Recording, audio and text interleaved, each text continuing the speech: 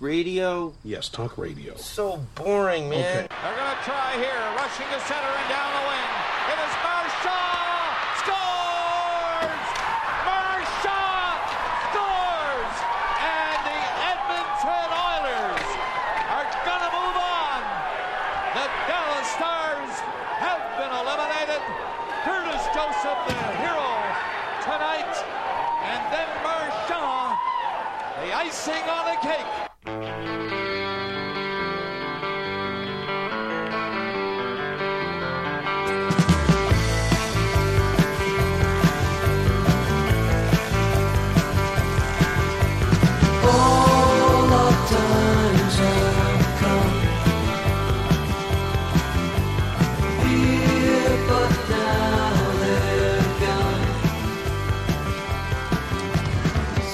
Laced Up a Hockey Podcast with back-to-back Bob Cole intros. Well, but of course, the last time Ken Hitchcock had anything to do with the Edmonton Oilers. I am Bruce Dickinson, and I gotta have more cowbell, baby. Always. Yeah. Love a good cowbell intro. Yeah. Yeah. I'm Bruce Battaglia. Yeah. James Cole. And yes, laced up. I already said that. You're getting laced up. Yeah. So there we are. The Oilers from what year? 97. 99. Okay. Yeah. And then Ken Blue Oyster Hitchcock. Cult. Yeah. With Don't Fear the Reap. Yeah, we'll get to Ken Hitchcock in a second. That's I the can't reason believe picked we're that going song to this talk week. about that tonight. A lot of coaches out there don't fear the Reaper. I know there's been a lot of firings lately, but God, keep a level head. This is a terrible league. This is terrible league. But I have to say, no greater coach opening and potential coach hiring as that of Condoleezza Rice to the Cleveland Browns. Who's that, Brutes? Okay, so to preface this a little bit, for those of you, this is a football story. Okay, so the Cleveland Browns are in need of a head coach. They had Hugh Jackson was their head coach. I'm going to say Hugh Jackman. I think they won 2 games in 3 years with him as the head coach. Some unnamed players on the team have compared him to Michael Scott of The Office. And so they got rid of him. They have Greg Williams, who is the interim, who, for those of you, again, this is a hockey podcast, so if you don't know, Greg Williams used to be, I think, a defensive coordinator for the New Orleans Saints. And he was caught paying players to illegally take out other players during the game. So now he's their head coach. Now he's like the interim. They need to find someone else to do the job. And in comes, possibly to interview for the team, is former United States Secretary of State Condoleezza Rice. For those of you who don't know Condi, she was in office from January 26, 2005 to January 20th, 2009 in the George W. Bush administration. She likes football, but she's never worked in football. This is the most bizarre sports news story I've seen in my lifetime. Do you think she stands for the anthem? She'd be the first female head coach in the NFL. And the youngest. She'd be the youngest female head coach in the history of the NFL. She'd be the first black female head coach in the history of the NFL. And she would probably be the first NFL head coach that has no experience in football of any kind. She didn't coach Pee Wee back in... No, not that I know of. Okay. Not that I know of. So what is her thinking here? Well, so a lot of people have said the news story might not be true. But it was reported by, I think, Adam Schefter, who is the football equivalent of Bob McKenzie. Like, Yeah. if Schefter's breaking news, there's truth to it. So I'm I'd love to. It'd be like Bob see McKenzie this. tomorrow tweeting out John Chrétien to manage Montreal Canadiens. More or less. Yeah. More or less. Yeah. What a thought. Yeah. Jean Poutine. Yes. So this made my weekend, and I just had to share this with everyone. No, thanks for Because sharing. this is great news. Yep. That was a great little piece of show and tell. Yeah, I can't wait. I hope it happens. Should everybody Fieldhouse in to comment on the Oh Browns. yeah, big head Browns coaching. fan. Yeah. Yeah, maybe. Well, there's no way he knows who Condoleezza Rice is. Yeah, so she's a popular, like pop culture figure too. Like she's made appearances in some shows. She was in an episode of 30 Rock. Sure. Good show. She is a member of the College Football Playoff Selection Committee. Like, she knows football. She's a football fan. But, like, yeah, I don't know. In the same way we know Weird hockey. one. I guess. Yeah. But you and I aren't interviewing for any NHL head coaching jobs at the moment. Not yet. Well, A few that we just missed out you on. better believe I'm going to be floating my resume out there Yeah. next week. That's for sure. Cool. I'll wait till next week. Also, we went to see the Glorious Sons last night, as we promised on the bonus episode, the Miracle Commentary, which you may have not gotten to yet. That might be more of a weekend listen for you. But that should be out before this, we're thinking. So, yeah. What'd you think of the show, Jimmy? Pure energy. Yeah. Yeah. You don't see a lot of bands have that much fun playing in Thunder Bay. I'll say that. Yeah, so what I didn't know till yesterday, and you didn't know, and I don't think a lot of people knew, and probably still don't know, most of Brett, the lead singer's family, actually is from Thunder Bay. Are they from or they just live here? Yeah, Oh. well, I mean, I'm assuming from, because a lot of them live here. So, That's fair. you know what I mean? Like, I don't know if 20 of them defected up north, really.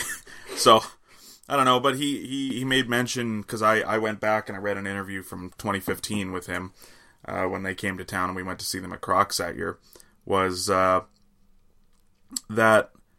he comes up here fishing every year, and he always has.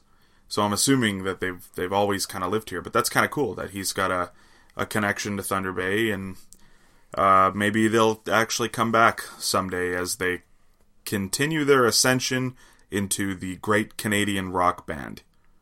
Yeah. I tweeted out last night. They are the Rolling Stones of Canada. The Arkells, of course, I would consider the Beatles of Canada. And not to say one's better than the other. They're just doing different things. They're doing good things. But the Glorious Sons are. I feel like they're still kind of underrated to some degree, countrywide. Maybe that's just me. Yeah, so that was the thing I was thinking last night at the show, was I had a feeling that the show was going to do pretty well, because like they get pretty heavy play on the radio here in Thunder Bay, and again, like he mentioned that he had quite a bit of family there last night. I many times throughout the show last night, though, I couldn't help but look around at the auditorium, look at the fact that it was basically sold out. Like, if there were not many, I didn't see empty seats. There may have been a few, but I was looking behind me in the balconies and everything. I didn't see any, and it blew my mind to think of that. Yeah. And we saw them 3 years ago with about 110 people at Crocs, and they've put out one album and a few songs since then. Like, they haven't really done a ton, and they are just ascending into this superstardom really, really quickly. And I've seen it happen before. I'm really hoping they take well to it, but B, I hope it doesn't stifle their creativity too. I want them to kind of keep being themselves and putting out the same type of music that they've continued to put out, which is some pretty good stuff. Yeah. I'd see them again. Yeah, actually, and then they played a new song last night. 2. Definitely one. Yeah. I guess it was one in the encore too. Yeah. And they played one in like the main set, and it was fantastic.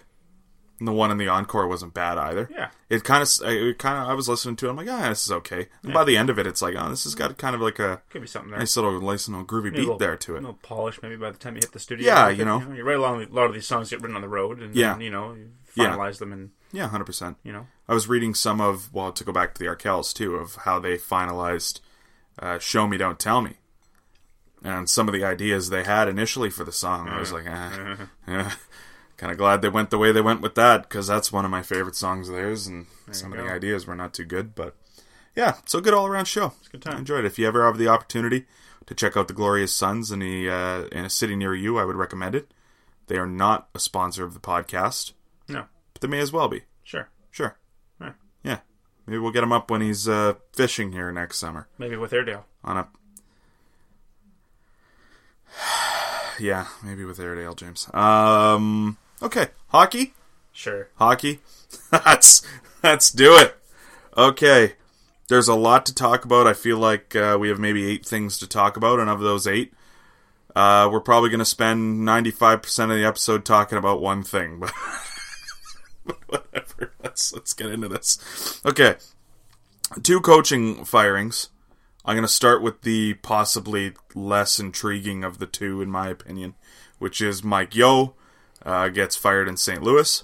Now, a lot of people on the internet and on radio and everything were commenting about how this kind of caught them off guard. Not so much me. In fact, I think I said last week on the podcast, or you said, or both of us, one of us definitely, that we saw this coming. And my thought for the past couple weeks is that ship is not going to get righted until there's a change in the way that they play their game. Because the way that the Blues play this season has been a catastrophe from every game that I've watched. So they fire Mike Yeo. But maybe the more interesting part of the move is the interim head coach is Craig Berube, who now Berube. was he? Yeah, was he? He was on Berube. Was he on the staff? He was the assistant coach, wasn't he? He must have been. Because I think I saw something about that. That was the reason why. Yeah. They're trusting him. I guess so. Yeah. They also, I don't know if you saw this, because this is the part that I thought was kind of even more interesting. They've added Larry Robinson as like an associate coach for the next 3 weeks, specifically 3 weeks. Huh. Wasn't like for the foreseeable future, or you know what I mean, for the next few, like for 3 weeks. What the hell's going to happen in 3 weeks? So if you need me. Yeah, exactly.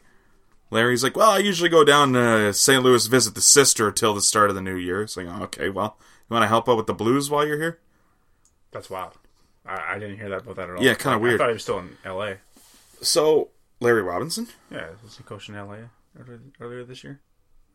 Coaching, no. No? Okay. Coaching, no. Okay. Maybe he was in the front office. I'll look that up. But, what did you think of the Yeo firing? Well, I get it. Like, if anyone was going to go in the league, I feel like he was probably at the top of the list. I still kind of wonder about the additions they made in the offseason and whether the roster really had time to come together and figure itself out. And I guess 20 games in, you should have it figured out by that point. But they did have a massive overhaul in terms of their offensive core, at least. A lot of that, I think, falls on the shoulders of Jake Allen as well. He's not a great goalie. I don't like blaming the coach for having a bad goalie. He's working with what he has. Lost Hutz there last season, who I think they really relied on. I don't know. I don't know if it's completely just, but I get it. They're not without their roster issues. That's for sure. I mean, this happened really quickly, but it's getting to be time for Jay Bouwmeester to look into coaching. Coaching or filing some sort of a retirement paper. Because he is not. He's a shell of his former self, and maybe little over a year ago, he was still a pretty fine defenseman in the league. So, I mean, it's that doesn't help. You talk about their goaltending issues. I don't disagree with you there.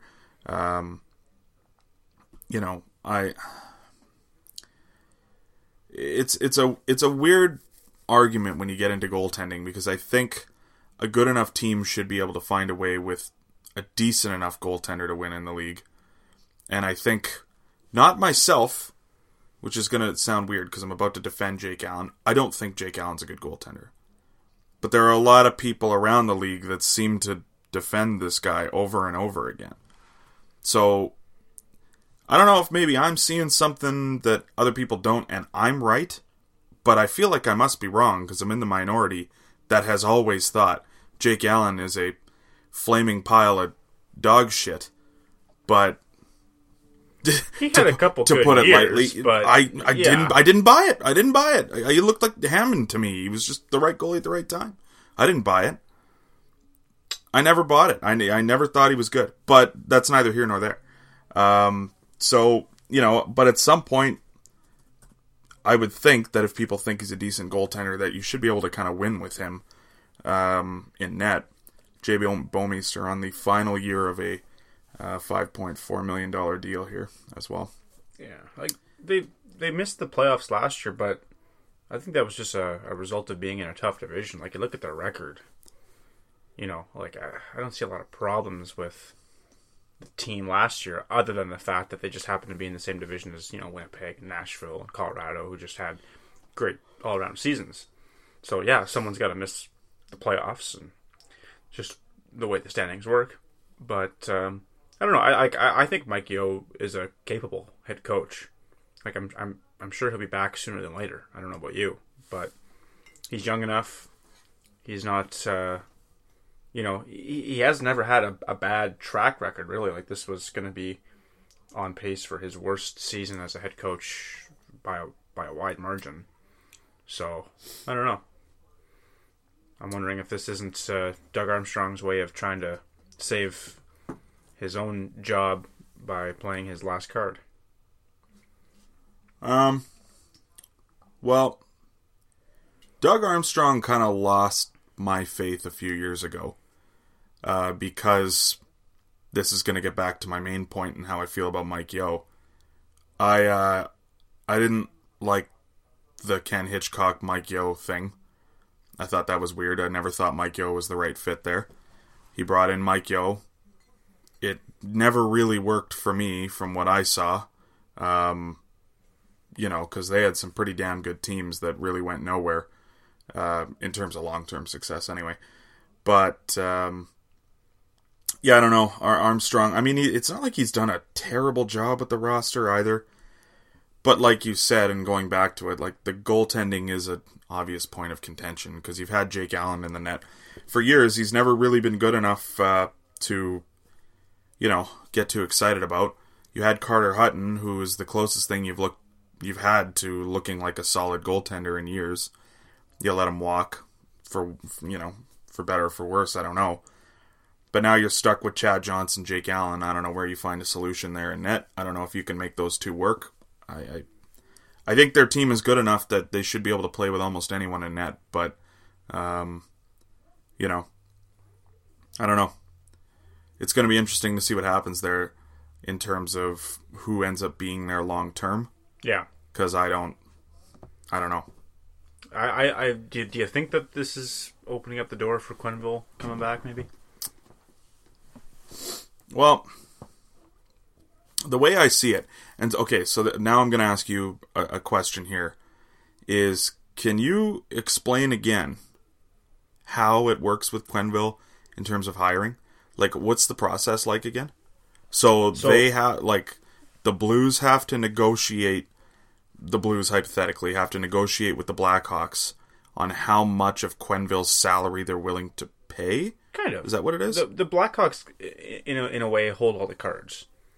Because Quenneville's got, I don't know, it's 2 or 3 years, whatever it is, left in his contract. He's still employed by the team, technically. Like, the contract wasn't nullified by his firing, which I find kind of confusing. But the way it works is, if the Blues want to hire him, they have to come to the Blackhawks and say, hey, we want to hire Joel Quenneville. And the Blackhawks, I can't see them saying, like, no. Like, if Joel wants to go and coach with St. Louis, and I'm sure they're gonna let him follow the career path that he's choosing. But the Blackhawks can say to the Blues if they want, sure, we'll let him coach with you guys, but geez, we really don't want to have to pay his $6 million for the next 2 years. Can you guys cover 40% of it, or 60% of it, or the whole damn thing if they want? And if the Blues say, like, no, we're going to hire him for $6 million of our own, we're not paying half of your mistake that you guys made in firing him, then Joel Quenneville doesn't get to coach in St. Louis, and he still makes $6 million. So the Blackhawks kind of hold all the cards. They can decide what they want to do about how they pay Joel Quenneville. Okay. So, wait, but wouldn't it doesn't matter who they fucking sign the checks to at the end of the day, though, right? Like, for the Blues, they should just be worried, like, whether or not they're dating it or signing at $3 million to the Blackhawks and $3 million to Quenneville, or all $6 million goes to Quenneville. Like, what's the difference? Well, because they're going to sign their own separate contract with Quenneville. Oh, so they have to basically buy his rights from Chicago and then sign a separate contract, like it's that. Yeah. like he's Daisuke Matsuzaka or something. Right. So being a divisional rival, yeah. I can see the Blackhawks making a bit of a fuss, you know? Yeah. We don't want to pay this guy $6 million for you to have him on your staff and coach against us. Well, so and that does kind of lead me to what I thought when I saw this move and saw that it wasn't Quenneville immediately, and I saw that it was an interim and that Larry Robinson's coming on for a little bit, is that it seems to me that this is buying time for the Blues to negotiate something with the Blackhawks. Sure. That's how I saw it. Because I don't understand, A, why you fire Yo if you're not looking to make something out of this season. And if you are looking to make something out of this season, why the fuck do you name an interim head coach when Quenneville, when Vigneault, and now McClellan, but they didn't know that at the time, are out there and are available? Yeah. Like, I don't understand. Like, just if you're looking for a quick fix, call Alain Vigneault. Well, what are you doing? Vigneault for sure. Quenneville's another matter. Maybe he's wanting to take a little bit of time. I'd rather Quenneville. Yeah, but that's what I mean, right? Yeah. Like, I get that there's more there. Like, Vigneault's ready to go, man. You'd have to call Alain Vigneault. He's fucking flying to St. Louis today. Sure. So I don't understand why, if you're looking for a quick fix, you don't work that out. So that's why, to me, there's an interim head coach coming in. I think that's for them to buy some time to figure out who is going to be the long-term solution here, and to work out a contract with Joel Quenneville. It's different from the Kings situation, right? Like, the Kings just kind of are at a point of existential crisis. They don't know what the hell they're doing, so that's why they just named Willie Desjardins the coach. It's because they need to figure out a guy that knows how to fucking sign the lineup card every night. You know what I mean? Run a practice, blow his whistle, show up and talk to the media every day. Like, that's all that is. Berube makes no sense to me. No. As an interim tag makes even less sense to me if you're the Blues. Then why even bother firing Yo? Right. Like, just fucking tank the season if that's what you're looking to do then. Why does Mike Yo need to go now? So that's why I think that was right when I saw that. That's Quenneville in 3 weeks to 6 weeks. Do you think the Blues approached Hitchcock at first? Could you imagine? So I mentioned to someone I worked with today that Ken Hitchcock was back in the NHL. And what team do you think he's coaching? And that person's first answer was St. Louis. And I died laughing. And I said, no, but they also fired their head coach today. Yeah. Yeah. Yeah. Yeah, I don't know. Ken can't keep him out of the game, I guess. Back with a vengeance. All right, so I think we're done with St. Louis there. It just doesn't make any sense, really. It makes no sense, and I don't know. I think Yo's back sooner than later. I don't know about you, but... No. No? No. Well, not head coaching. Okay. I'd be pretty surprised if I ever see him as a head coach again. Really? He's like Gulletson. I think he's done. He lost his shit a few years ago, and Bilesma, I guess same idea. Like, they just... At some point, a screw fell out, and I don't think you're going to find that replacement screw again. They all kind of just lost their mind, I think. Yo, to me, was never the same since he lost his mind in that practice in Minnesota. He was never quite the same guy. You'd listen to him in interviews, and he just seemed so much more edgy in St. Louis, I thought. Like, not that you'd see him do a ton of interviews because it's St. Louis. Right. But when you did, it was, I don't know. He didn't really seem like the same guy to me. But speaking of making no sense, The Edmonton Oilers have relieved head coach Todd McClellan after 4 years of service. They have hired Ken Hitchcock as the, not interim, the actual head coach of the team. Coming out of retirement, Kenny Hitchcock. Now, my first thought when I saw that was, do you think that maybe the owner was like, hey, Daryl Cates sat Peter Chiarelli down and was like, Pete, I think Todd's run his course here. And he's like, well, who am I going to replace him with? Like, what am I going to do? And Daryl says, well, I don't know if you know, but there is the future Hall of Fame coach with a nice gray mustache that's just waiting to be hired. And Pete's like, I know exactly what you're thinking. And he ran out of the office and he called Ken Hitchcock, thinking that was the coach he was talking about when actually Daryl Cates wanted Joe Quenneville. The only flaw with your idea there, I don't know if Cates knows his GM's first name. You hope not. Oh, yeah. God, you would hope not. Like, Cates likes the team, too, so I don't know, that's the weird thing. Like, he's a real owner who's just into it. This is the thing. The Edmonton Oilers called Joel Quenneville. They called him. They said, Joel, you want to come coach? Hi, this is Joel. The best hockey player in the world. And Joel said, I'd love to. And they said, that's fantastic. We're up here in Edmonton. We'd love to have you on as soon as we can. We just relieved our former head coach. And when can you start? And Joel replied back to, well, I don't have much on the go right now. Just been tailgating at the Bears game. Yeah. But out of curiosity, who is this? And Pete Chiarelli had to say, it's Pete Chiarelli.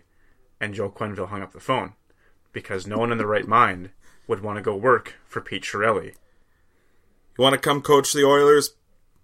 Yeah, thanks, but no thanks. I got season tickets to the Bears I gotta keep going to. Yeah.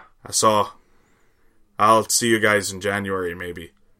Ken Hitchcock did not get a phone call from Pete Chiarelli, I can tell you that. He got a phone call from his buddy Bob Nicholson, who said, Ken, we'd like you to come coach. That was kind of what I thought, and too. And Ken said, I'll come coach, just keep that freak away from me. Tell him not to make any more goddamn trades. Don't sign without anybody. talking to me. Yeah. Without talking to me. Yeah. Because I don't know how are you Ken Hitchcock and you're coming to work for that guy in Edmonton? Yeah. Like, I don't get it. Yeah, you'd have to think, too, that at some point Hitch is going to have some say into what goes on with this roster. Because I think Hitch has coached long enough that he earns some of that right.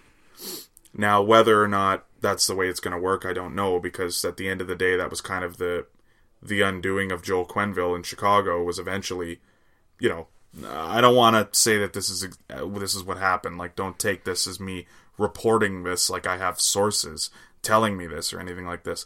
But my understanding from everything I've read is basically Quenneville got tired of telling Stan Bowman to go fuck himself every day.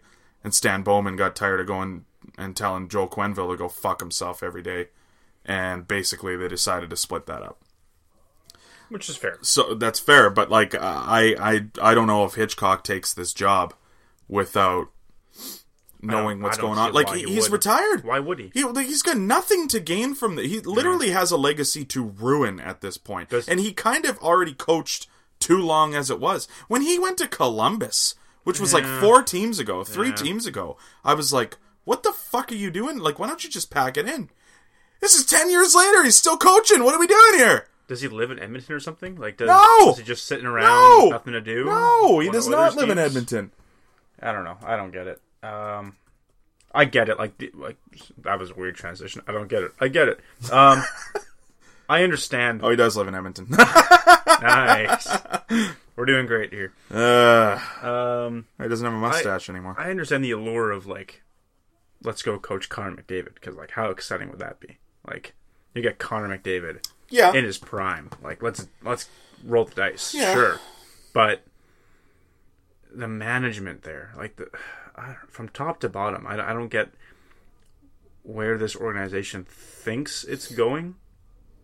Like, did I miss something? Does Connor McDavid play all 5 positions on the ice when he's out there? I don't watch a lot of Oilers games. You can let me know if he's out there playing goal and blocking shots and killing penalties. But what's going to happen with McDavid now is Hitch is going to try to teach him how to play better in his own end. Sure. And to a degree, my concern is that really a player where you want to stifle any creativity? Like, it wouldn't be for me. No. And you know me, like, I am actually of the Ken Hitchcock mind. Sacrifice some of your creativity for being better all around. But I don't know if I would tell Connor McDavid that, because the things that guy can do is unlike anything I've ever seen in my life.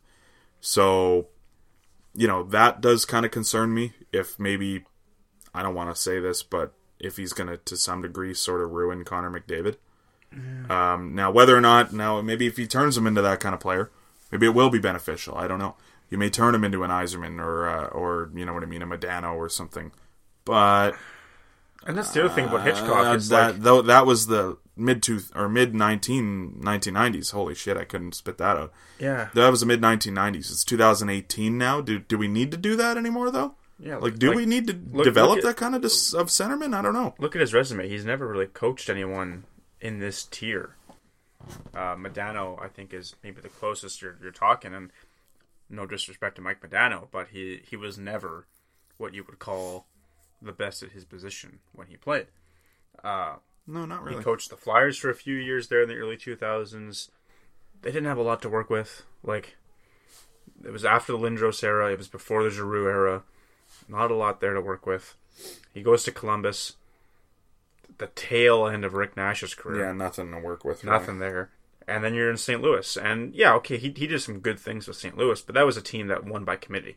That was never, we're built around, you know, one guy here in St. Louis, and this is our guy, and this is the guy that's going to take us to win. I think that was the right roster for Ken Hitchcock. Exactly. I think Hitch did a really good job there, to be honest with you. What the point I'm making is that he's never been like a one-horse player kind of coach. He's never coached a team where it's on this guy and you have a superstar and make him flourish, make the guys around him good enough to play with him. He's never had to do that before. So the thought may be that hopefully Hitch is going to use McDavid to his advantage and kind of help turn these other guys into these complete teams that he's built before. Yeah. My problem is, and this is kind of insane that we're already saying this about the Oilers, that's not the youngest roster, though. Like, a lot of these guys have been in the league for a few years now. A lot of them already are what they're going to be. Yeah. Like, Lucic is what he's going to be. Nugent Hopkins pretty much is what he's going to be. You know? How much more are you going to get out of Ty Ratty, considering you used to healthy scratch him every fucking night in St. Louis when you were the head coach there? Mm-hmm. You know? Like, what more are you getting out of any of those guys on the back end, really? Bouchard's not even on the team this year. Ethan Bear barely ever plays. So, like, who is he really developing there? Like, nobody. So I don't know how much more he's really going to get out of this group. Well, if you had, you know, Yamamoto and Puljujarvi up, maybe he's got something to develop. But yeah. They're not even with the club anymore. Like, they've sent them back down. That's fine. You know, you got to play the guys that are able to play at that level. But there's nothing really for Hitch to work with. And not only that, like, you look at who he's replacing in Todd McClellan.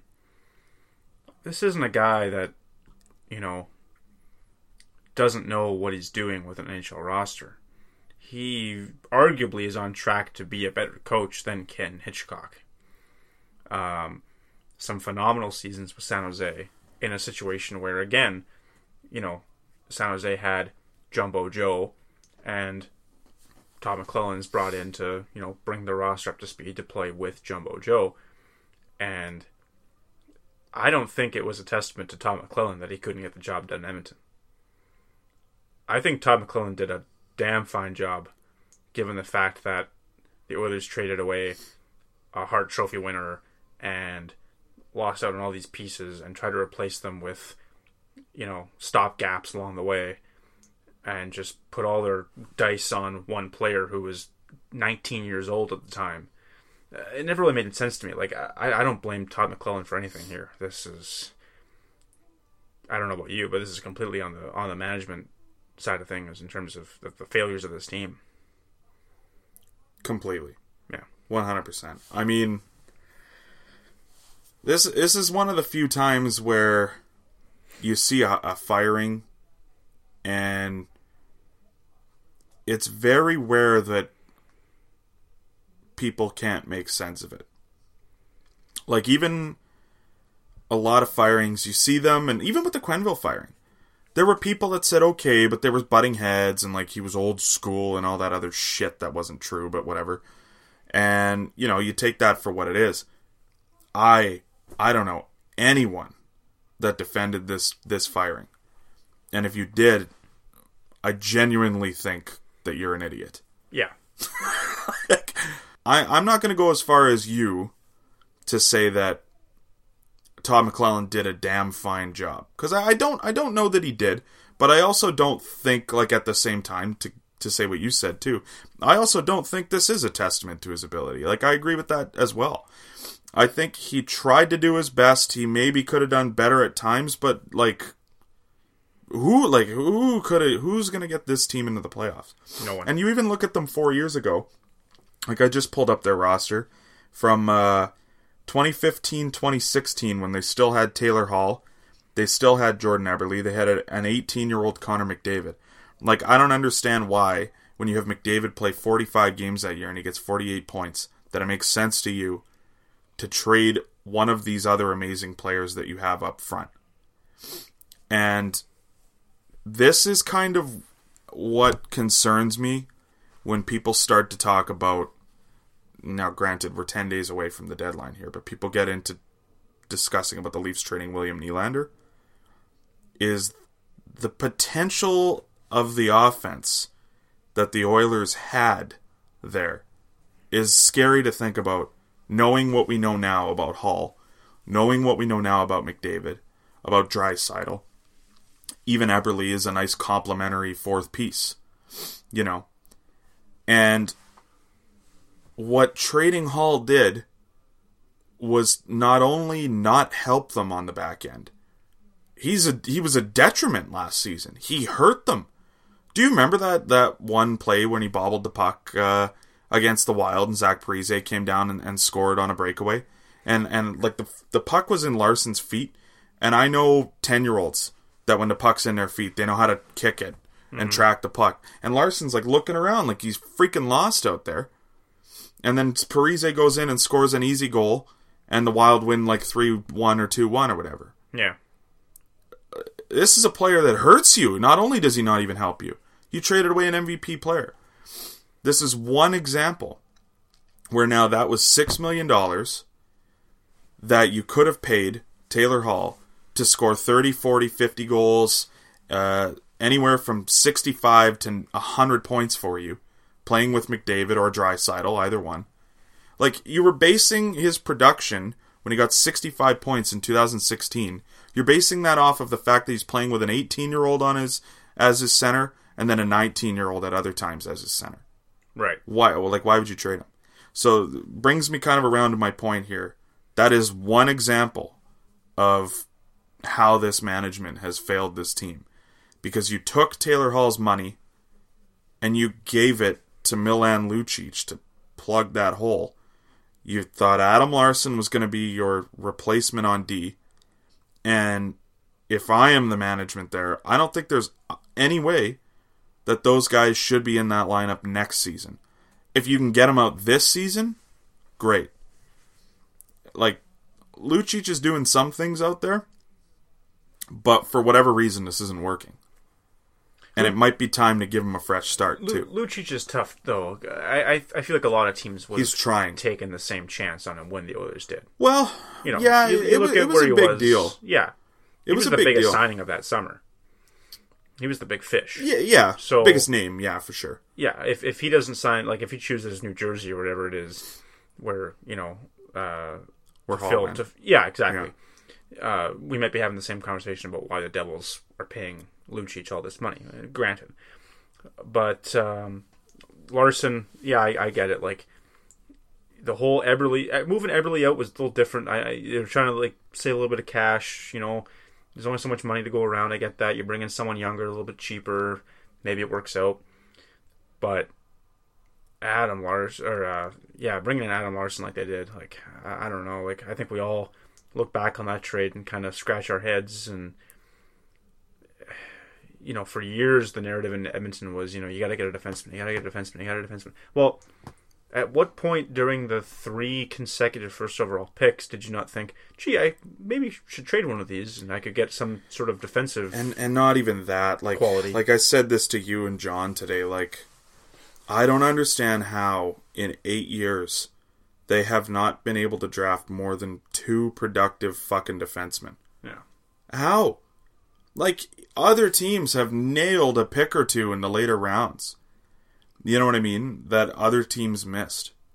How have the Oilers not found a kid in 8 years to be a decent, productive defenseman? They found Nurse, who I think was a first-round pick.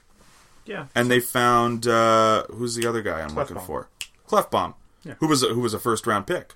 Was he first round? Yeah. Okay. So, like, that's not finding. Those were guys that everyone knew it was on the fucking radar. Yeah. The other first-round pick defenseman that they found never played for them. They basically gave up Barzal to get him in Griffin Reinhausen or whatever his name was. I know his name was Reinhardt. Yeah. But. And, like, to their credit, I'll say this much. I think Evan Bouchard's the real deal. I think Evan Bouchard's going to turn out to be I hope so. A very stable piece. I hope end. so. But yeah, I like, you're right. Like, the incompetency of their drafting ability it's almost impossible. Like, to just not get lucky. You know what I mean? Like, that's what I mean. Unless, like, maybe I'm wrong. Maybe they traded away all their fucking late round picks to someone else in the Ryan Smith deal, or I don't know, but like I don't think I missed them so trading damn away. long ago too, though. Yeah, like I don't think I remember. I forget them trading away like 10 picks. So something's going wrong, not only with the management or with the general management, but the scouting, the player development. It's just a top to bottom like fire sale, and you know, to their credit, okay, they haven't had any Uber stories, but they're almost a worse situation than what Ottawa's in right now. Yeah. And yeah, because Ottawa has some good young players. Oh yeah. You know, yeah, it's a mess, but I don't get how you watch Connor McDavid for 45 games in his rookie season, gets hurt, misses half the year, and then you think, well, I guess this doesn't work. Got to blow it all up. Right. Well, and then even to what you're saying too about Eberle, like they're trying to save cash, and like I understood that at the time. Like I was actually a pro trade Eberle person, and it's, you know, hindsight's 20/20, and it's easy to kind of say these things now. But maybe the better thing would have been to do is to keep Hall with McDavid, have the most lethal line in the NHL probably that next year, and then that gives better matchups to Eberle and Draisaitl.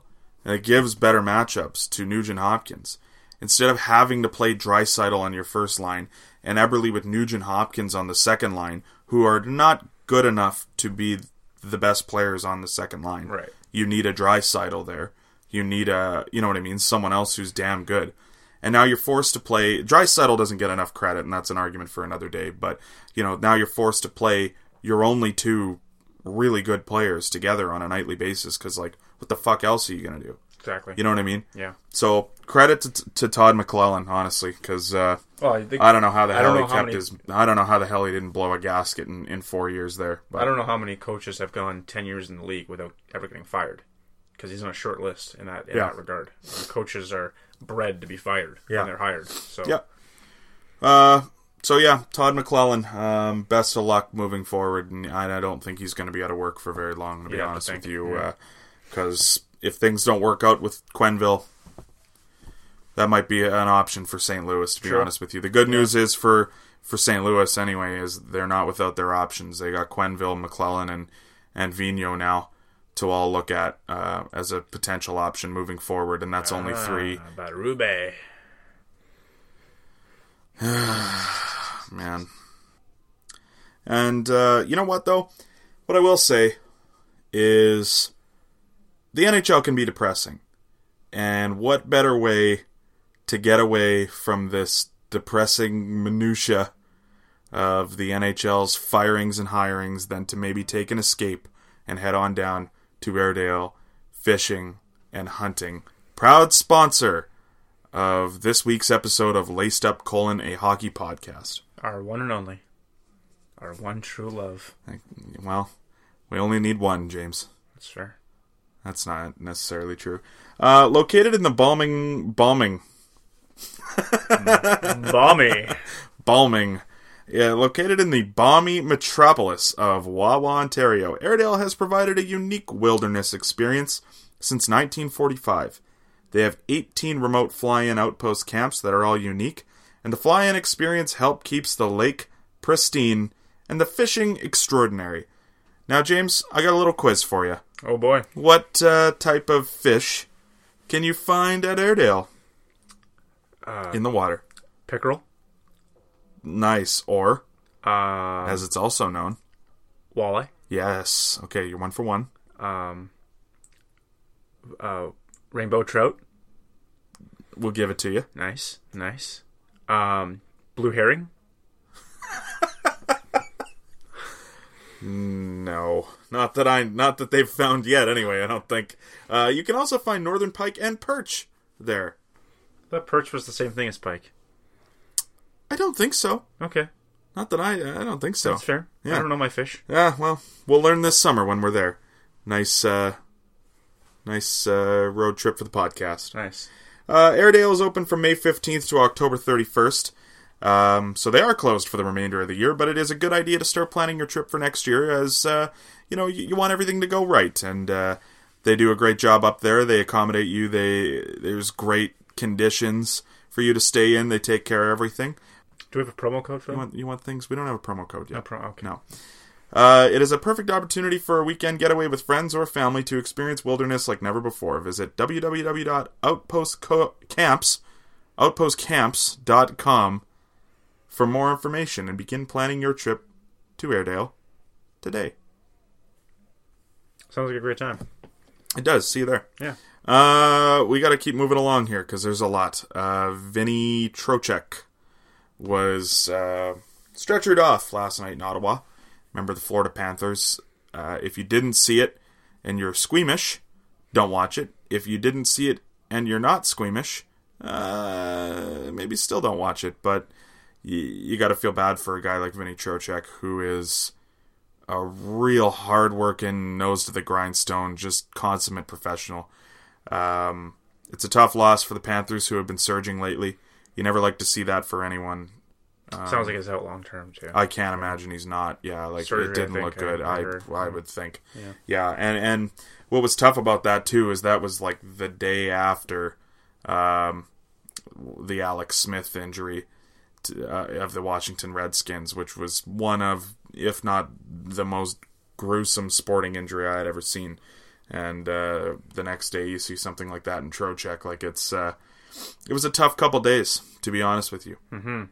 And you don't see guys getting stretchered off too often either. No, it's tough. Not in our league, and not with that type of injury either. Is the other thing. Like when they do, it's unfortunate to say, but it's often more like a head injury or even like a severe back thing. But not good news for the Panthers or for Vinny Trocheck. Mm-hmm.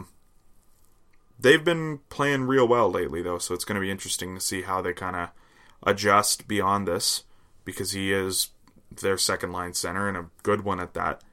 I guess Bukestad moves into that spot now, and they're going to have to kind of figure some things out in terms of their depth. It'll be tough. Yeah. It's a tough division this year, apparently. So. Yeah. So, our thoughts go out to Vinny Trocheck and the Florida Panthers, fans of the Florida Panthers, and alike. Now, they were in Ottawa when this happened, and team gets better and we better. wouldn't every be week. fulfilling our Every obligation if we didn't discuss this is becoming a segment on the podcast. Let's talk about What's the deal with Ottawa? What's the deal? So Eugene Melnyk. So He might have a few burner accounts on Twitter. So to preface this as quickly as I can, I'm sure many sports fans, probably all sports fans, are aware of the Brian Colangelo scandal in the NBA of a few months ago, where some reporters were able to not confirm, but really present some convincing evidence that Brian Colangelo had multiple burner accounts on Twitter that he was using to fuel his own personal objectives. Colangelo at the time was working for the 76ers. He no longer works there. Now the owner of the Ottawa Senators potentially has kind of done the same thing. But in the way that he did it, if for those of you who didn't read the article, it is on the, ironically enough, Ottawa Citizen, who, maybe has some ulterior motives. We'll say that. The Citizen and Eugene Melnyk have not exactly been seeing eye to eye the past couple weeks. They are at odds.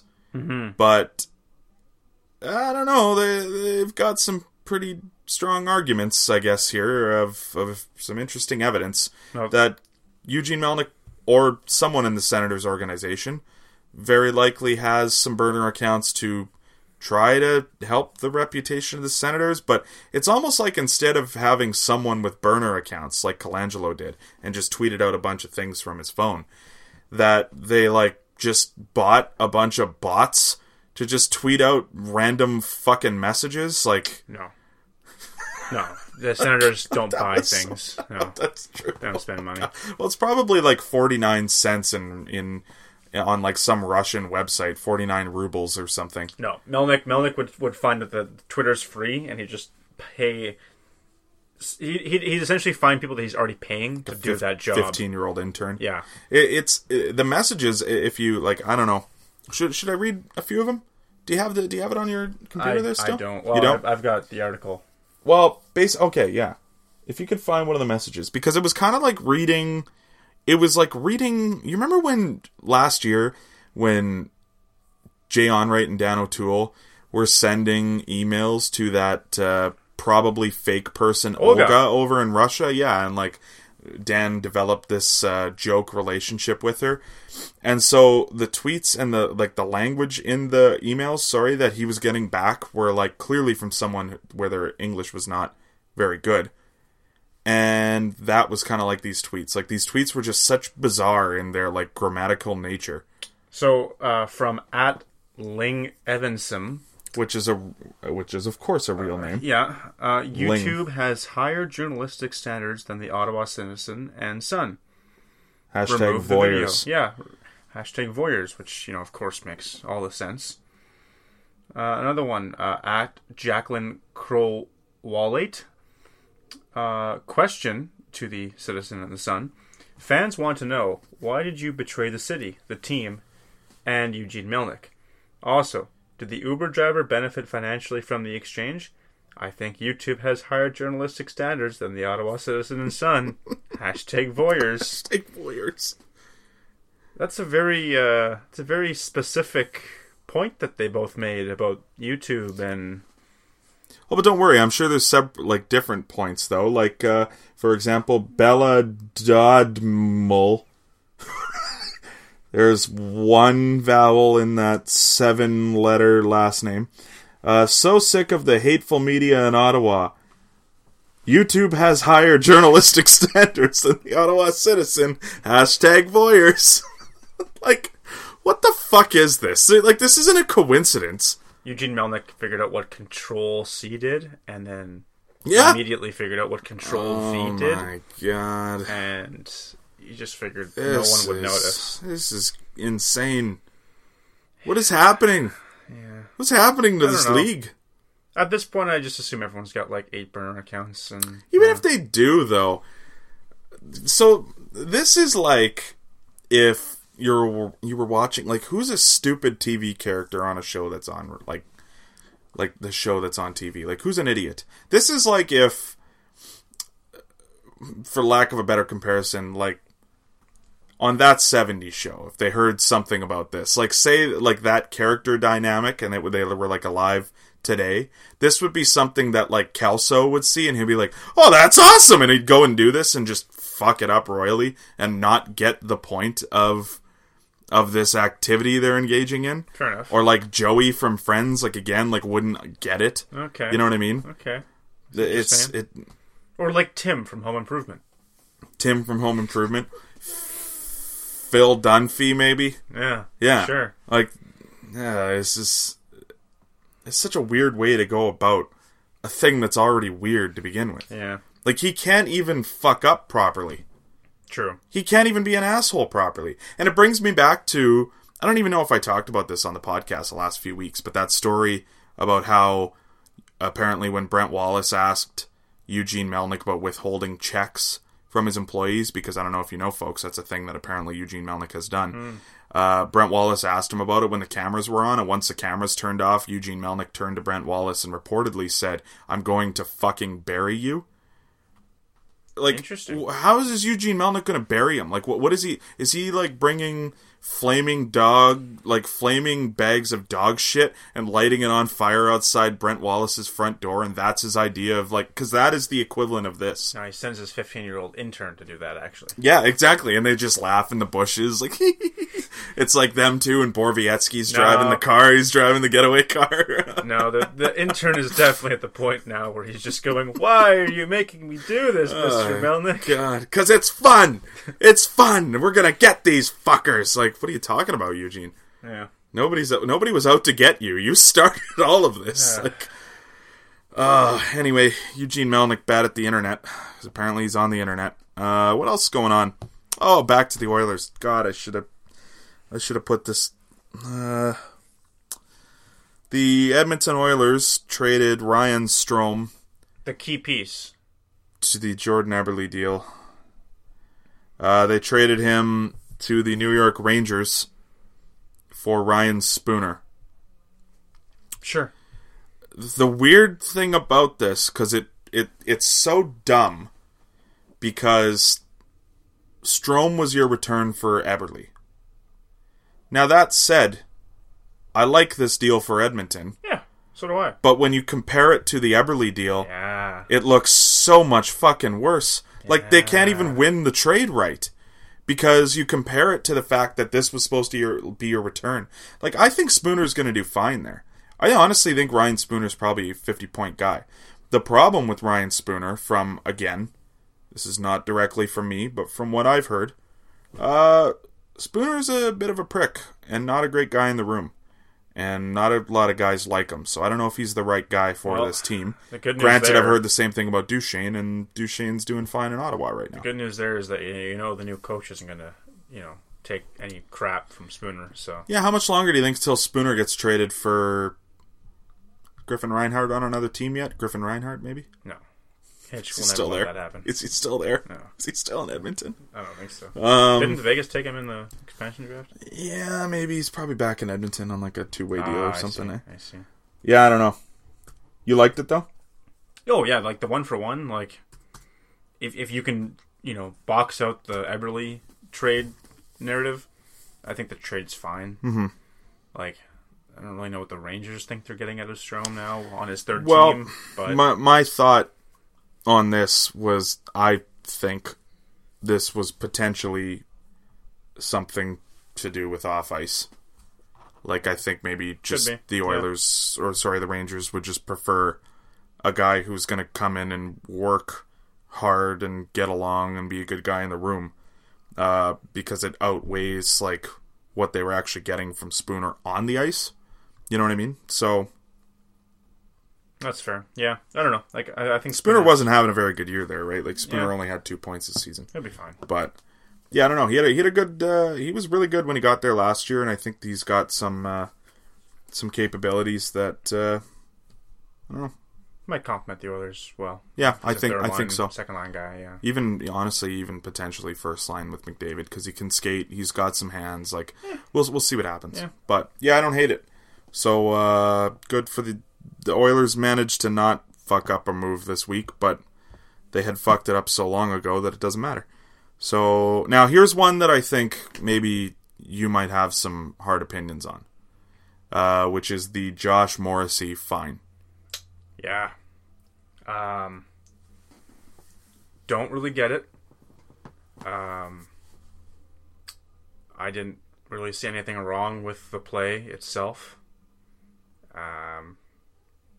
Kind of goes back to the hit on Pettersson that we saw a few weeks back, where like it was the shove at the end that I think drew the most ire. Oh, that's all it was. The Pettersson hit. In both hits, I think that's all it was. Because even Morrissey, like, I don't even think there was a hit to the Morrissey part of it. I think Morrissey just threw him to the ice, I thought. Like, Morrissey kind of just more or less, like, held him against the boards, kind of. To me, I saw a play where Morrissey hit the guy, and... Did he hit him? Okay. They both lost their balance, and Morrissey just kind of, didn't just let him, like, oh, I'm going to hold you and make sure you're okay when you hit the ice. Like, they're both going down.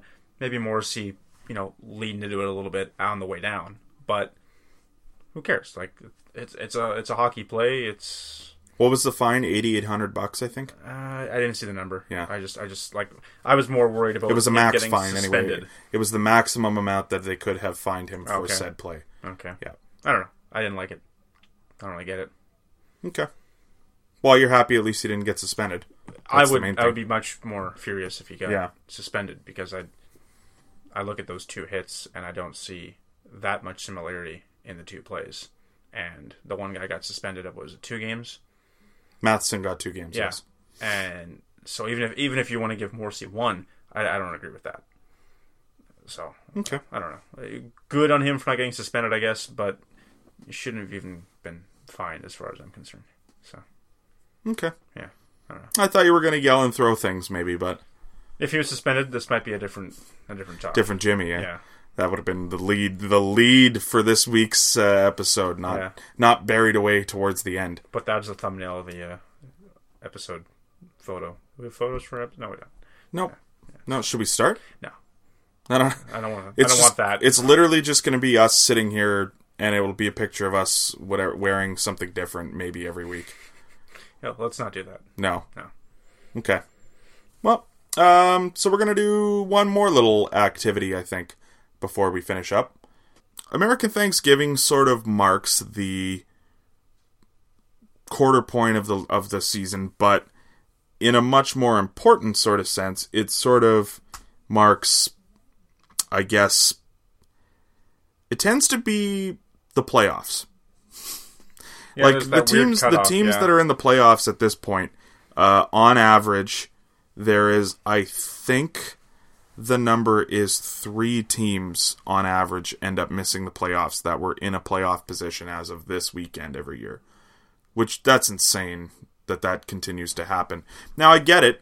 Like, there are teams like the Panthers who are playing really well right now, but, like, the Panthers dug themselves into such a hole to start the year that if all the teams in front of them play at a certain pace, like, the Panthers will have to play at like 110-point pace to make the playoffs at this point this year. Right. And granted, the last few weeks, they're playing like a President's Trophy winning team. But, I mean, can they continue that? Like, is this a hot streak? Are they going to continue to ride it? So what we're going to do is we're going to kind of go through some of these things, talk about where some teams are at, and in a few minutes or less, sort of discuss, is it the real deal or not? We'll call it deal or no deal. Uh-huh.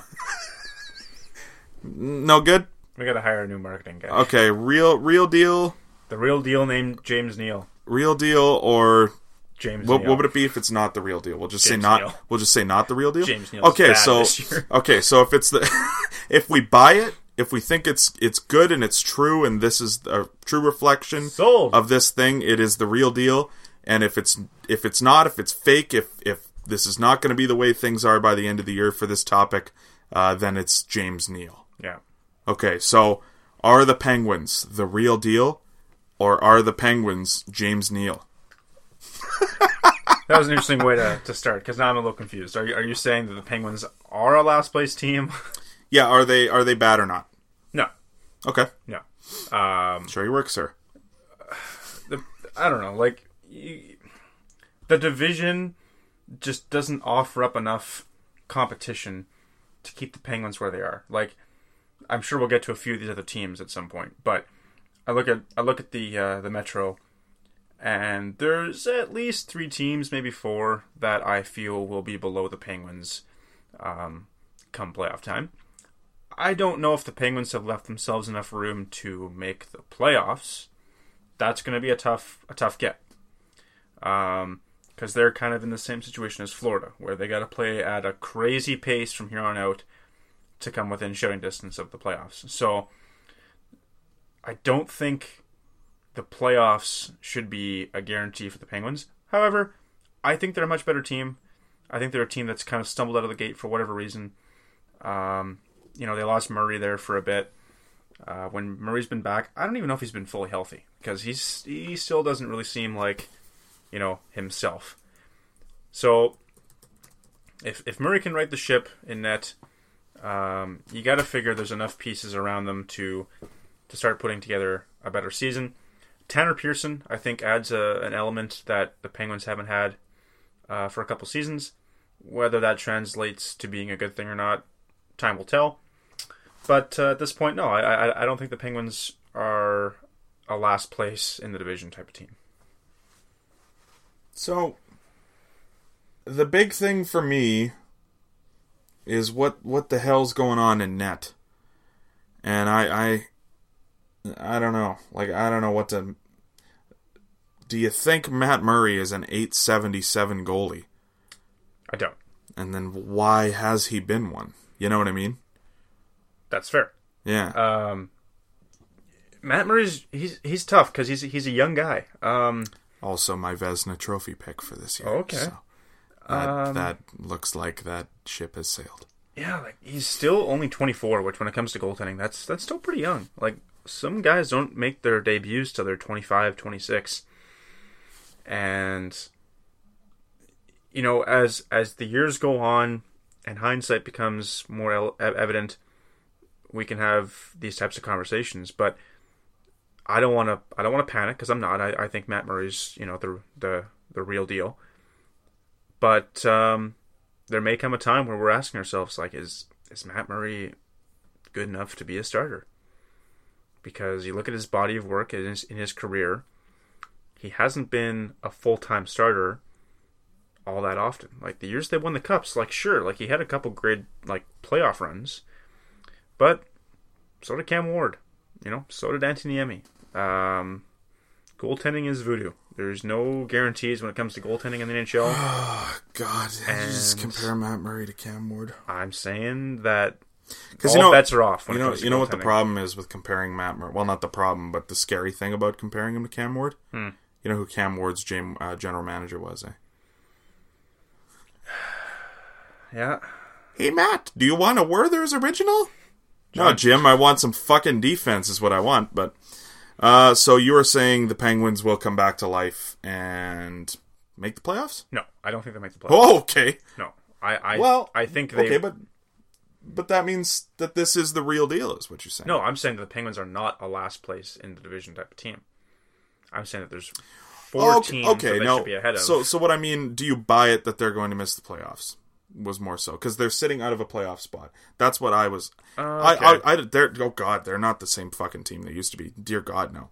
I don't think that's even debatable. But I'm just saying, do you think they'll miss the playoffs? Like, is this the part that's the part that I find surprising? Not the winning the division. They're not going to win that division again. I don't think. Oh no, I just don't think that they're a last place in the division type of team either. Okay, they're somewhere in the middle. They miss the playoffs. Probably. So the struggle is real. Maybe. So this is the real deal. It's the real deal unless they get James Neal type of play when James Neal was a Penguin. God. So I'll leave it at that. Okay. Mike Smith, is the struggle real? Yes. So you think it's over for Mike Smith? It's close to over. Yeah. He should probably be considered some sort of, 1A, 1B situation. I don't think teams should be relying on him for a starter. I don't know if you... Granted, he's looked pretty good, but granted, I don't know if you can sit here and call David Riddick a bona fide number one quite yet. He's been great, like really good, but I just don't know if we've seen enough from him, and we've seen him in his short time look not great. So yeah, I agree with you. I think it's a 1A 1B situation, but I think it's pretty clear at this point Mike Smith is 1B, and I think he's going to remain to be 1B the rest of the year. I think his time as a legitimate starting goaltender in the league is done. No, I like credit to him. He was a good story. Years of turmoil in Arizona. I was really happy to see him get a fresh start in Calgary. It just hasn't worked out, Like maybe he just isn't the goalie we all thought he was, or maybe he was, and it's done now. But it's 36. With Riddick playing the way he is, you can't not play Riddick. And if and when Riddick comes back to earth, I think you got a tough choice to make. But if you're sitting there and Mike Smith's your backup goalie for the rest of the year, I think you're doing okay. Like, I think that's a good option to have, is Mike Smith is your backup. Like, there's nothing wrong with that. He'll get it together a bit, you think? Yeah. Yeah. If he doesn't have to be the guy relied on every single night, night in, night out, like, I think you're okay. Yeah. Yeah. Part of me wonders if he's hurt. Maybe. And they're just... Yeah. It's just like a strained hamstring that's just not going to go away. Snagging, yeah. And they just are not going to sit him for whatever reason. Yeah. I don't know. Hard to say. Well, I think if Riddick plays this way for another couple weeks and Smith has another bad start, I'd be curious to see if Smith hits the IR and see what happens there. I don't know. And they recall Tyler Parsons or John Gillies or something and just ride it through Christmas and see in the new year Mike Smith. See how you're looking. And we'll see how it goes. Yeah. I don't know. But I think honestly, the more time he spends not hitting the IR concerns me even more. Because if he's not hurt, I don't know what else to say about Mike Smith at this point. Age comes for us all, Brutes. Yep. Okay, so the struggle is real for Mike Smith. It's the real deal. It is. Okay. The Habs. Are the Habs for real, or are they James Neal? This is probably one of the tougher confusing ones segment we're going to talk about. So yeah, I think this is the tough one. I don't know what the hell to make of this team. Because even the Senators, I kind of get. This, I don't understand at all. 11-6-4 with the Habs. Now, they're getting some production out of guys up front that I don't think anyone really saw coming. Like, Domi's having a great year. Like, I remember at the beginning of the year, we were talking about that Galchenyuk-Domi trade, and I still think that's one of the worst trades I've ever sure. seen. And Domi's been great. Oh, like I still look at that and I'm like, what the hell? Surpassed his totals from last still year waiting for him to come back down to earth, and I don't know if it's going to happen. Here's the problem. Carey Price hasn't been Carey Price. And if Carey Price starts to pull himself back together a little bit, even marginally, this team is looking dangerous. Yeah.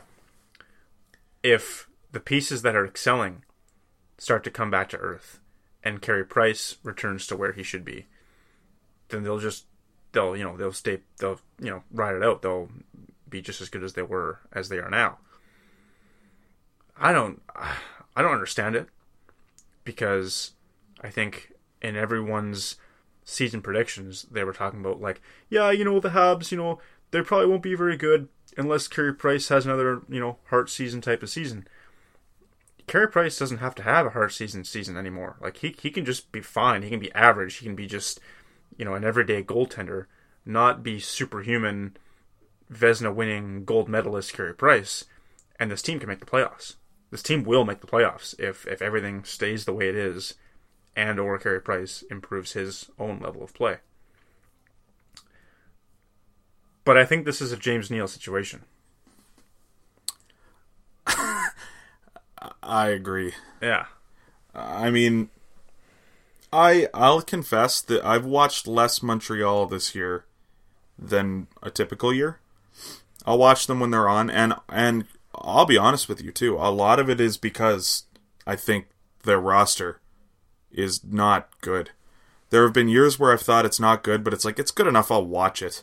You know what I mean? Price is something to watch, But But if Price isn't good and Max Domi's your best player, that's not a draw for me as a non-Montreal fan. Like, I could care less. I'm not interested. Because here's the thing.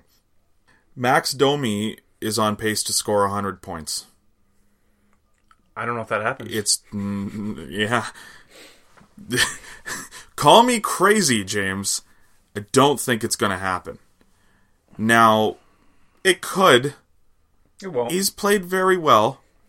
I think Max Domi's going to finish at about 60 to 65 points.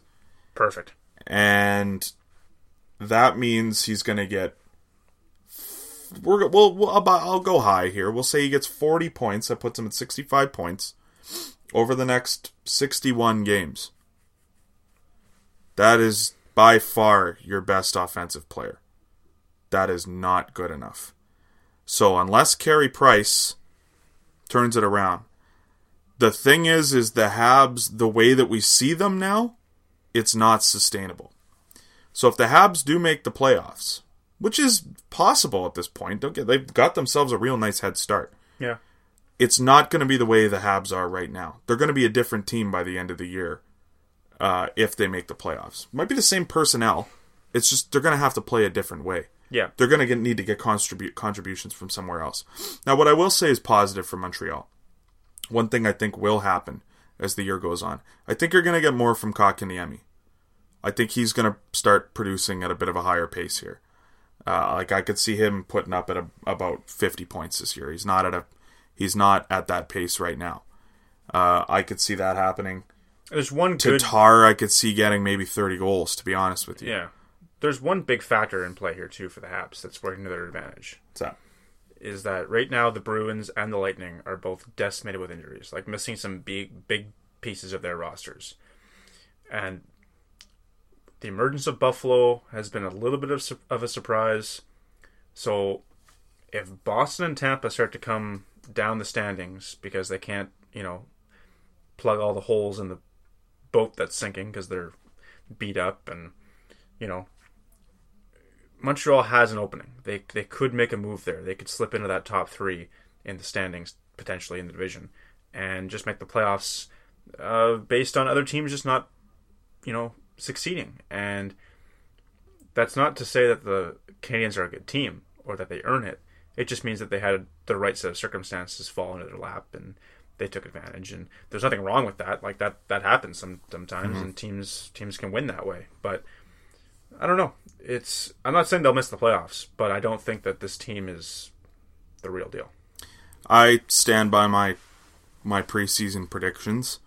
Maybe not in the order they finish in. I think 4 teams from this division make the playoffs. I still think it's Toronto, Tampa Bay, Boston, and Buffalo. Fair enough. So I am unfortunately not buying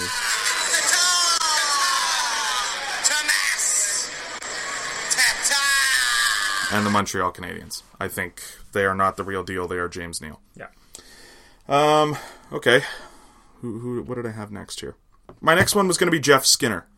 But let's just make this a little bit more broad. Are the Buffalo Sabres the real deal? Yes. You think so? Oh, yeah. Show your work, sir. Well, I don't. Everyone's talking about how this is some sort of big surprise. I don't think that it is. Jack Eichel went second overall behind Connor McDavid for a reason. Okay, he's a phenomenal hockey player who just has had some injury troubles in his career and has never really been able to get going. To their credit, the Sabres have finally gone out and put some pieces around him that can play. Jeff Skinner being the most obvious. So, to be clear here, because you were an advocate at one point of the show me a full season Jack Eichel, you've now seen enough Eichel where you're buying it now. Oh yeah. Okay. Yeah. Just to be clear, because you did state before this year that you were not buying Eichel. Not that I wasn't buying Eichel, just that I don't think there was enough of him in a full season to say that he could take the Sabres to the playoffs. I still don't know that there is, but I think he's a phenomenal hockey player. If he's playing elsewhere, I think we're having a different discussion on Jack Eichel. But he is where he is. He's doing great. To Skinner, he's come in. He's done a phenomenal Yeah, job. I loved that trade from the moment they made it. I thought that was an unbelievable trade for Buffalo, and good for Jeff Skinner. The challenge is going to be whether or not they can get him locked down into a contract. I think, anyway. I could be wrong. I thought he was a free agent this summer, but the only part that scares me about this team, and I made mention to it before the season, is I'm curious to see last year for Skinner. Okay. So he's an unrestricted free agent at the end of the year. I'm curious to see what the goaltending looks like come January, February. Yeah. I agree with you. Unfortunately, Hutz has been good. Yeah, He's not been great. he's been okay. Now, one thing I will say about Hutz's numbers, Hutz is posting Frederick Anderson of last year numbers, basically. Yeah. Like, he's at lower GAA, and I think the same save percentage, maybe a clip or two lower. But, he's been good. Yeah. But it's I get it. He's been a backup long enough that it's easy to have those concerns. As much as I kind of made fun of you to start the year, I don't disagree with you necessarily there either. We're getting into that territory now where he's going to be approaching that, season high games played type of scenario. He's not old, but he's not young. If he gets hurt because he's maybe being worked too much, come January, February, those dog days of the season. Yeah, they got to figure out what they have in Allmark. Yeah, who's been good as well. Oh yeah, no, who's been good as well. Fine. But His body of work hasn't been too extensive. He's clearly the backup. He's been fine when he's been called upon. But that is my big concern because I could see a scenario where if Hutton goes down even for a week or two, you might have some real concerns in keeping the momentum going. So the Sabres, as of right now, are on pace to get over 100 points. But do you buy them as a playoff team? Are they the real deal, or are they James Neal? I think you did say they were the real deal. I think they're you the real make deal. A final. I think they're the real deal. I do too. I'm still thinking the Atlantic only sends 3 teams. I don't know if they're one of those 3. Okay. But they're looking good. 6-game winning streak right now. So you think, worst case scenario, they miss the playoffs like last day of the season? I think they're Roughly. in it right till the last week or so. Yeah. One thing for me, quick last point I'm going to make too. I think the bigger difference maker is they finally, Sam Reinhart is finally Sam Reinhart. It's looking good. You'd like a little bit more out of him maybe, but you'll take that compared to what you thought you might get out of him this year. So, yeah, Reinhart's been better, so that's good. The 11-8-2 New York Rangers. 11-8-3? 11-8-2. Why do I have 11-8-3? 11-8-2 New York Rangers. They are the James Neal of the Metro. Nice. You're not buying it. Nope. Okay. Not buying it. Show your work, sir. Henrik Lundqvist has been great. As well, in terms of compared to his last couple seasons, he's playing a little bit above where I think he should be. Georgiev has proved to not be a superb backup option. Alexander Georgiev. I'm sure he'll be fine, as an NHL goalie down the road. But 22, he's still pretty young, and it's showing. Lundqvist, he's the same age as Mike Smith. He's a better goalie than Mike Smith. He always has been.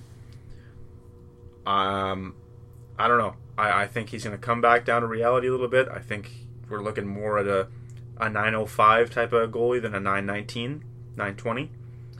And I just don't see enough people. Chris Kreider is leading this team in points. Well, what I will say about Kreider is they've been waiting for this from Kreider for a long time. Have they? Yeah. This is the player that Kreider was supposed to be when they drafted him. Chris Kreider, when he was drafted, was thought to be the next Rick Nash. And all Kreider has been since he's been drafted is Rick Nash in New York, not Columbus Rick Nash, which is what they thought they were getting. Kreider has not been... He's been a 40 to 50 point guy his whole career. That's not what they thought he would be. He's got the speed, but he just hasn't shown the ability to finish. He's showing it so far this year. And to me, I don't know if it's sustainable at the pace he's doing it, because he's on pace for 40 goals. But I think if you get 30 from Kreider, that's a huge thing, because, look, I've long been an advocate for Mika Zibanejad. I think he's one of the most underrated players in the league. I think he's a top 20 centerman in the league. He's proved it so far this year. He's been fantastic. Neil Pionk has been just ridiculous so far, and is an emerging star on that blue line. I don't know. I think it's good. What hurts them, and it's kind of interesting to say, is their depth on D is not great, because after Shea and Pionk, you've got black holes and again, I can't believe I'm saying this, Kevin Shattenkirk, Mark Stahl, and Brendan Smith, who have not been amazing. But you know what? They've been good enough. I think in your world, where the Penguins missed the playoffs, well, in my world, to be clear, I think they might miss the playoffs too. But I think someone's got to make the playoffs in that division, and I think the 3 teams that are in a playoff spot now in that division are going to be 3 of the 4 teams that make it, for sure. Here's my big problem with the Rangers. Okay. They've had a really easy schedule. Okay, that's possible. Their opponents have not been what you'd call threatening. Well, one thing you have to say about the Rangers, too, is they're 3-5-2 away from home, which is not good. 4-0 in shootouts, which is kind of a luck stat at this point. Flip, yeah. 8-3 at home. I don't know how sustainable the home record, the shutout or the shootout records are. Granted, if you're getting Lundqvist playing the way he is, maybe the shootout record is sustainable. But right. They're 8-1-1 their last 10. It's hard for a bad team to go on a streak like that, I think, is one thing. So, I don't know. I buy them. I think they're the real deal.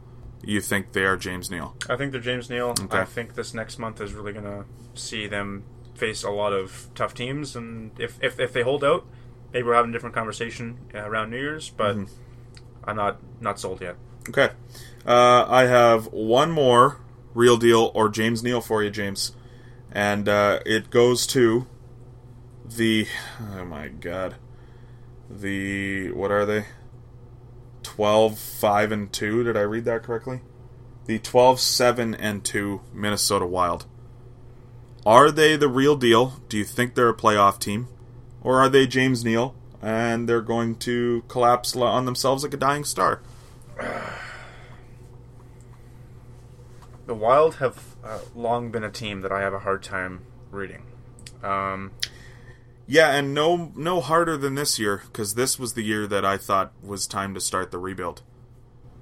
Yeah, well, you may not be wrong, but when you see Chicago and St. Louis at the bottom of the division for the first time ever, I think maybe it's worth saying, hold on a second, let's give this one more crack, because this is an opportunity that they've been given. Yeah, they've got 2 of their biggest rivals that they've really struggled to get by, not only in the season, but in the playoffs, at the bottom of this division.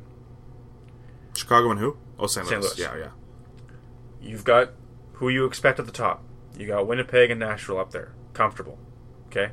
No worries. So now you're talking 2 other teams that you got to handle to get into the playoffs. Not a big task. They're good teams. Okay? Colorado, as dangerous as they come, those 2 kids they got up front working magic left and right, I think they'll be fine. Colorado. Dallas is tricky. Okay? Dallas has shown this season that they've got a lot of flaws, but when they address the flaws and they can play the system and they get Ben going and they get Seguin going, they look like a real dangerous team. So Minnesota sitting 3rd in this division is not a surprise to me, but I don't know if they stay there all year. I'm going to call them the real deal right now, but to me, the real deal for Minnesota is a wild card team, 4th place in this division.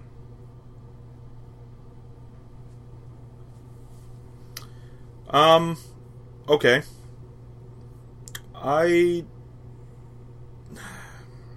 They're tough. So, you talk about 3 teams maybe missing the playoffs that are in a playoff spot at American Thanksgiving.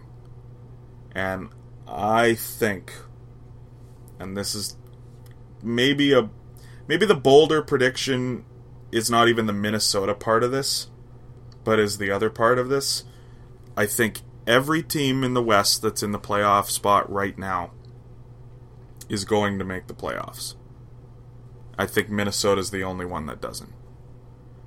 Yeah.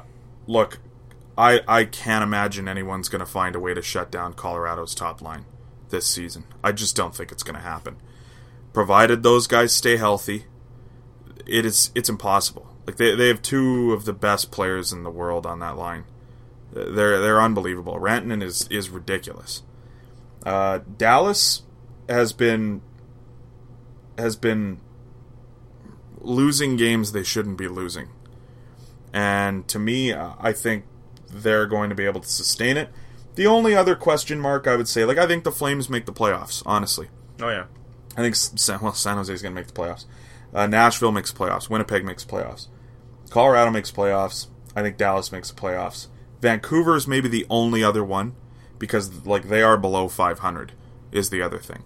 And someone's got to finish third in the Pacific. Look, this is an argument for a different podcast.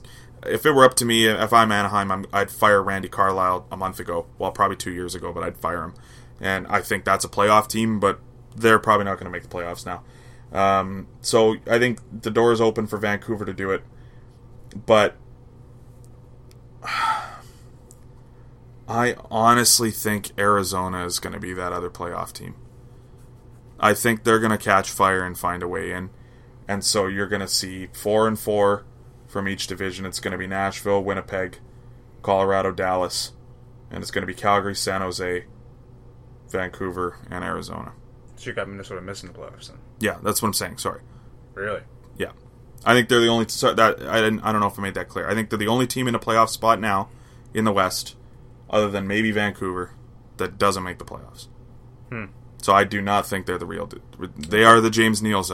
That's fair. Yeah. I just see a team that's banked kind of enough points where the other division's kind of weak, and maybe they can't afford to send 2 or 4 teams, is all. I can see the Central grabbing both wildcard spots, is what I'm saying. I think if the Coyotes can go on a similar run that they did in the second half last year, that they were not bad enough in the first half this year for that to hurt them.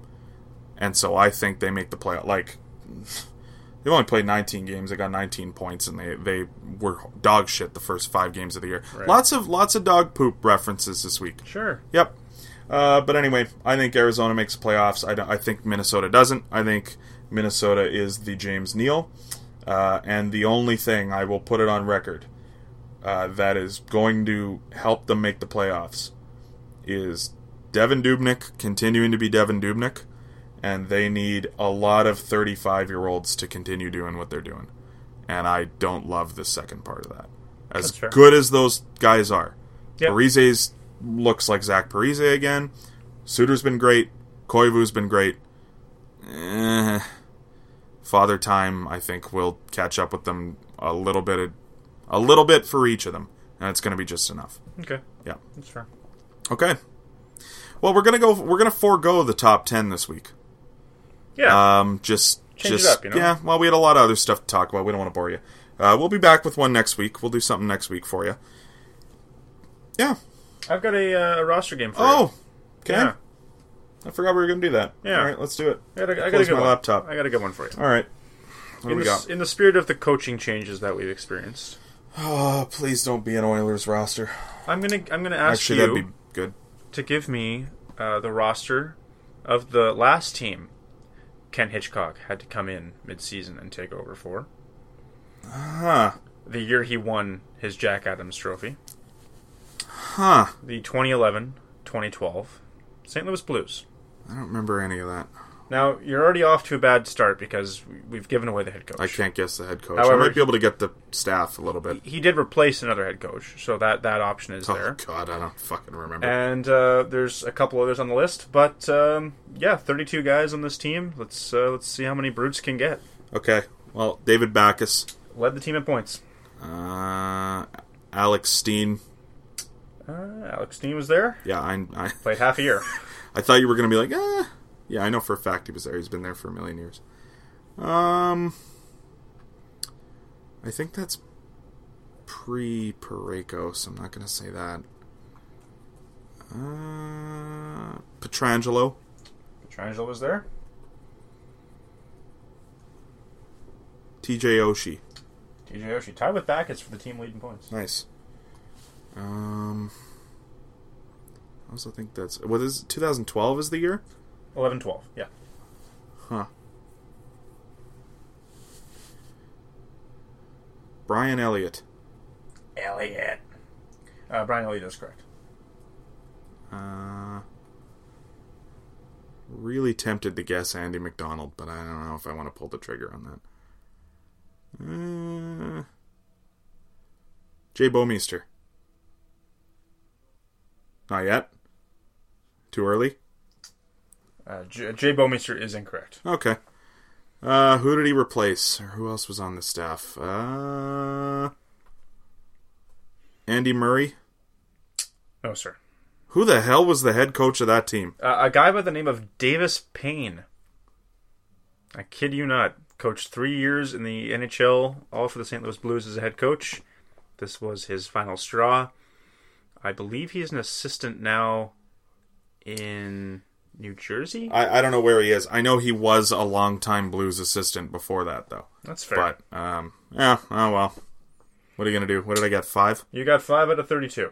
Was Andy McDonald on the team? He was on the team. Son of a Played bitch. 25 games that year. Led them in points. Got 100 points in those 25 games. Almost points per game. Yeah, he was a good player. Yeah. You missed notable names such as Kevin Shattenkirk, David Perron, Patrick Berglund, Jason Arnott, Chris Stewart, Jamie Langenbrunner, who I think was the captain that year. I could be wrong. Is he captain of the Blues? I think so. Okay. Yeah. Weird flex, but okay. Sure. Vlad Sabatka, Carlo Koliakovo, Barrett Jackman, Carlo.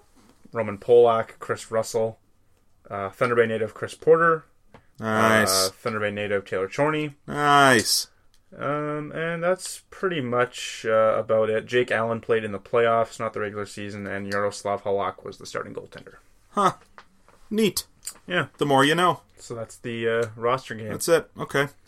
Well, thanks for tuning in, folks. That's Laced Up for this week. Follow us on Twitter if you haven't already at Laced Up Pod. Like us on Facebook. Subscribe to us on iTunes or Stitcher or Spotify, Clomper, your favorite podcast app. So we'll be out early this week, and we should be again next week, I think, was a thing too. Oh, right. Yeah, you're going to the game next weekend. I'm out of town next weekend. Yes, that's cool. Gonna go see a little hockey night in Canada in America. In America. Yeah. Yeah, the first appearance that the Minnesota Wild have made on Hockey Night in Canada against the Toronto Maple Leafs in Minnesota. Next Saturday night. Look for me. Forever. That's the first time I'll get a ever. Laced Up Pod sign. I'll wave at the crowd. Ooh, nice yellow piece of Bristol board up against the glass, eh? All my fans can cheer me on. Which player on either team do you think, like, if you were up against the glass and showed that, would, like, give you some sort of, like, a reaction? Like, who'd be the guy who'd be like, oh, nice, or something like that? The funny guy? Yeah. Ron Hainsey. Is any Ron? That was like the last guy I was thinking. Really? I thought you were gonna say like Mitch Marner or who's cool on the Wild. Do they have anyone cool that's not like a dinosaur, like someone young and hip and fun? Eriksson Ek. Is he fun? I think so. Sounds fun. It's a fun name to say. You know who it would be? Dumba. It'd be Dumba. Dumba's cool. Sure. I think Dumba's cool. How many, should I ask Kyle Dubas if I see him? If he's here to He'd scout? be the guy. If he's yeah. here to scout any He'd be the Minnesota guy. Wild defenseman for a potential. You should tell Kyle Dubas that he's been mentioned on our podcast like 400 times. Kyle, I've got a podcast. Yeah, exactly. Can I get a quote? Yeah, exactly. Okay. Could you just say, I'm Kyle Dubas, and you're listening to the Laced Up Podcast into my cell Oh phone. God, that'd be awesome. Yeah. If I get the chance. That would be our soundbite not every week. It would get stale every We week. but- interviewed your former player, Cody Frazier. Who? Yeah. Huh? Yeah. Dun, dun, dun. Can you please make the outro the home improvement theme this week? You got it. All right, that's Laced Up for this week. Thanks, folks. Huh?